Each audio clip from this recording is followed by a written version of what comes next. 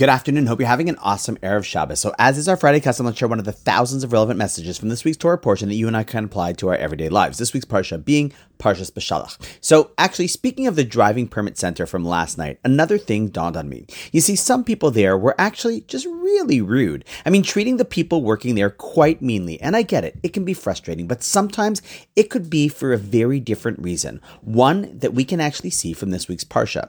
See, as the Jews were traveling through the desert, the Torah tells us that they couldn't drink the waters, ki marim heim, because they were bitter. And while the simple surface explanation of that is that they couldn't drink the water because it was bitter, the water, they just couldn't stomach to drink it, the Kotzker suggests a totally different and beautiful explanation.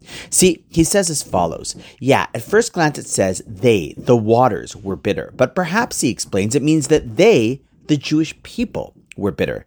See, some people can have what they need right in front of them, but they're just always bitter and complaining, never happy with what is in front of them. It isn't often because of what they have is bad, it's because they're simply complaining no matter how good it is. Now, according to this explanation, it means the Jews are traveling in the desert after having been miraculously freed from Egypt, walking straight through the Dead Sea, and they're in the boiling summer, early summer months of the Middle Eastern desert, cooked, parched. And guess what? God says, no worries, I got water for you.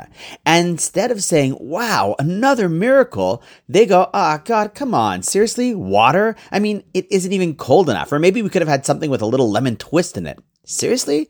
The water was just fine. The problem was that these Jewish people were the ones that were bitter. And so too in life, often what we have in front of us, it's fine. In fact, probably better than just fine. Sure, sometimes things aren't good, objectively not good, I get it. But often one has to be careful to make sure that the problem isn't that they are the bitter ones, because sometimes that might be the case. What a beautiful message, and something to take with us around our Shabbos dinner table, because I'm sure the food will be great. So make sure that you aren't bitter. And on that note, wishing you an awesome Shabbos, and I look forward to seeing you tomorrow.